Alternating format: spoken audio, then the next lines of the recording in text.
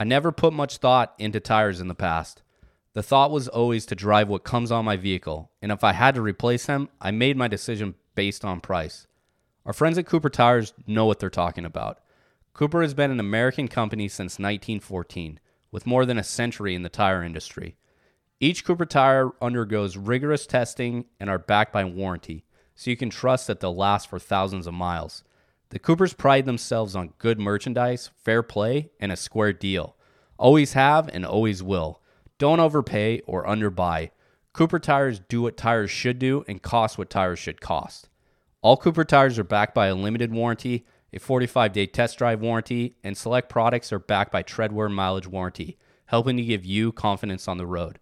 For complete product and warranty details, please visit www.coopertires.com or www.coopertires.ca. And remember, go with the Coopers.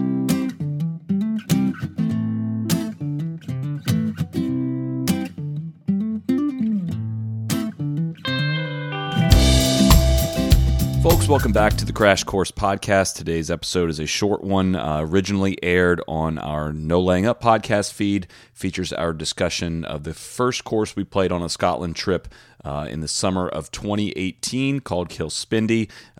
Great little gem on the coast, and we are repurposing that audio here in the Crash Course feed for you, and let's get right into it. Kilspindie. As mentioned, this was one I had never played this one before. We roll up to it, and it was a 5,200-yard golf course. We talked to a couple members in the parking lot. They're like, well, you better get your scoring in here before you get moving because this is the easy one. Oops. I didn't find that golf course easy at all. 5,200, playing about 6,800. Yeah. But, I mean, yeah, it was a lot of like short drivable par fours, but I didn't find them easy. I think maybe I birdied one of them, and you get yourself in trouble very quickly. But that was our introduction into how fast and firm it was going to be, and how I guess for your guys' first round of golf in Scotland, what was your takeaway from Kilspindie? Well, I'd just like to say the first hole is a par 3, little innocuous, kind of 150-yard par 3, which in and of itself is pretty cool. And I hit a terrible 7-iron, like short and right, and then I chipped in for birdie, and so.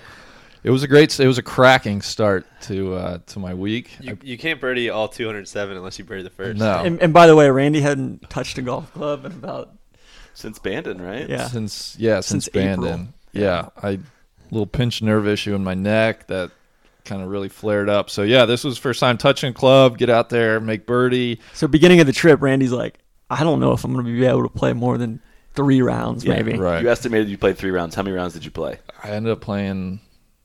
What did we play? 207 holes? Yeah.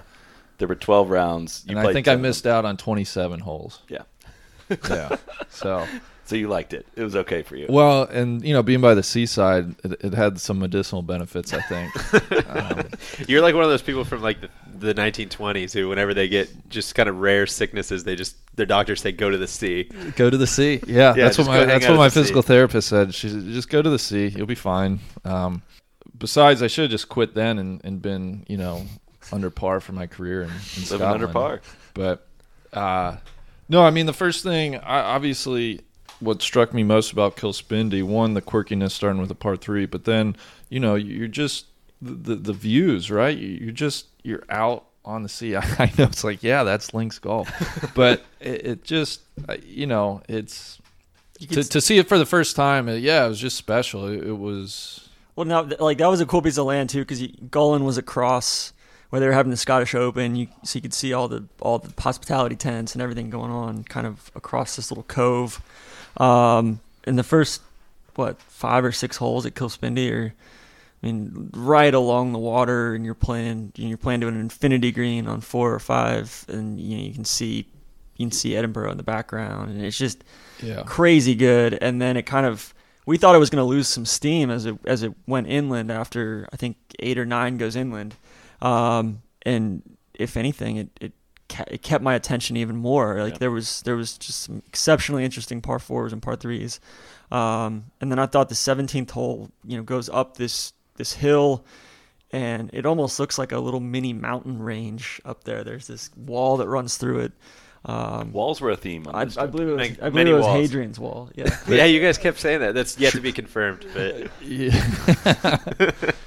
you know what Kilspindie reminded me of a little bit was What's the little public course that's right next to the country club, Brookline? Oh, Putter and Meadows. You know what I mean? You got all these like big ass, just world class places around it, and then you go check this place out, and it's like a cheaper. It was like a mix of really quirky knockoff kind of version Putter of and those. Meadows It's so and cool. Pacific Grove. Yeah. Like mixed together. Well, and that's what we want to. We're going to talk about each individual course, and you're going to walk away, and we're all going to have rave things to say about each one. But we're going to do our best to kind of put the courses in different classes, right? So, I would you guys open this up for debate, but Kilspindie to me is not necessarily the type of course. It's definitely not the course you base a trip around, right? I mean, we touched on some of the biggest name courses, and there's a reason why people line up to play these courses and book them way in advance and base trips around them.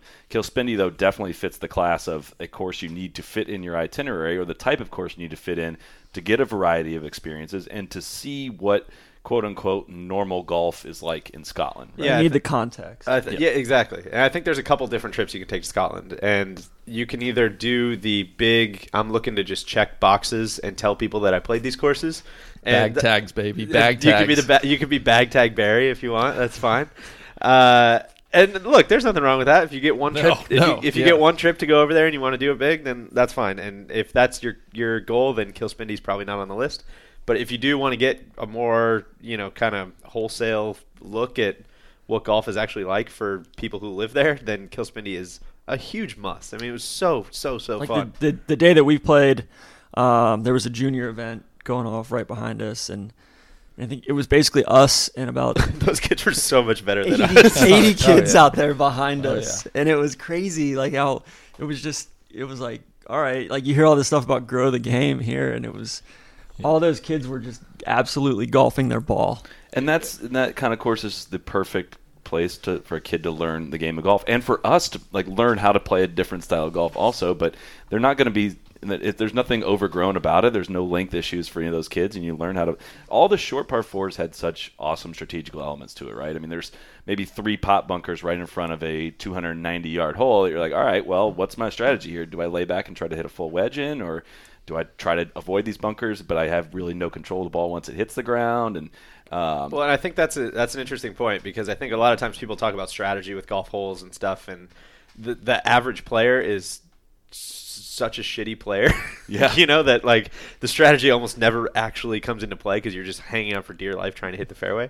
So when you're playing a shorter course like this, like that stuff is actually relevant to so many more players, Right. which I think is what you're saying, with the juniors and I'm stuff. like pointing at myself. Like that's you just. But you know what I mean? Just It, like, described me. a whole like to a T. 17 and 18 are these two back-to-back incredibly short fours, and it's you have the wind obviously going the same direct, like one of them's going to play into, one of them's going to play downwind, and it's just that if you're playing that place every day, it would be such an exercise in thinking your way around. Kind of restraint. Yeah. And it's really, really cool. yeah, Like in 18, the it's this downhill. I guess it's a par 4. I mean, who cares? It was like It's- 230, Yeah, it's like 240. 230 or 240. Yeah. And there's this awesome porch on the back of the clubhouse, and everybody's just sitting there having a pint. And that was the perfect, like in my mind, that was the perfect finishing hole. Well, and that's what I was going to say, that one of the things I was most looking forward to are the finishing holes where the out of bounds, that the property kind of butts right up against the clubhouse, the town, the what have you. And Kilspindie was a great little introduction in that, there's essentially off the back of the green and to the right of the green is, it's staked out of bounds, but it's the porch, it's people sitting there having a beer. It's just a cool little intimate feel for a finisher that you just don't really get in the States. And so that would be a recurring theme and one of my favorite aspects of, kind of our trip. I also, kind of talking about where to place this course in your trip, like it was the best course, I think, to get off the plane and go play. Yep. It's an easy walk. It's, again, it's relatively flat ground right there by the sea. Is it the Firth of Forth? Or no. I'm trying to think of the body of water. Yeah, that's what it is. You okay. got it. You nailed it. You rocked it, bud. Listen, we rocked it. And so I think, if you were kind of making an itinerary with Kilspindie in mind, it's the ideal place to play off the plane, or it's kind of a great late afternoon, maybe, second round of the day where it's a bit more casual. You're just not going to get beat up playing out there. We're basically just trying to stave off jet lag and Right. keep ourselves busy and have some fun in the process. But I think the biggest theme that it kind of plants in your head is just because you can hit a shot doesn't mean you should hit a shot. So like if you let's say it's a 290-yard par 4, that just because you can reach the green, and I know I'm saying this on a no laying up podcast, but doesn't different there. Doesn't mean that you should be hitting habeas that corpus shot. has been suspended for today. But it's also to the overall point, though, in talking about not overextending yourself for different regions. The point is like there's just there's so much good golf in each region that you don't need to go to all the corners of Scotland to play great courses, because there's very good courses right next door that allow you to get more of a depth of what the experience is like. And we actually at one point tried to say which two courses are the most similar that we played, and kind of had a hard time coming up with that. And still, I forget kind of where we concluded on that. Each course is different, truly different in its own way. Yeah, so. for sure. And we could have played. I mean, we could have played Gullin. We could have played Dunbar. We could have played Winterfield. Like We would have had a hard time getting on Gullin. No, the Scottish other, Open. they have 3 courses. Oh, that's right. That's true. You're right. You're right. You're right.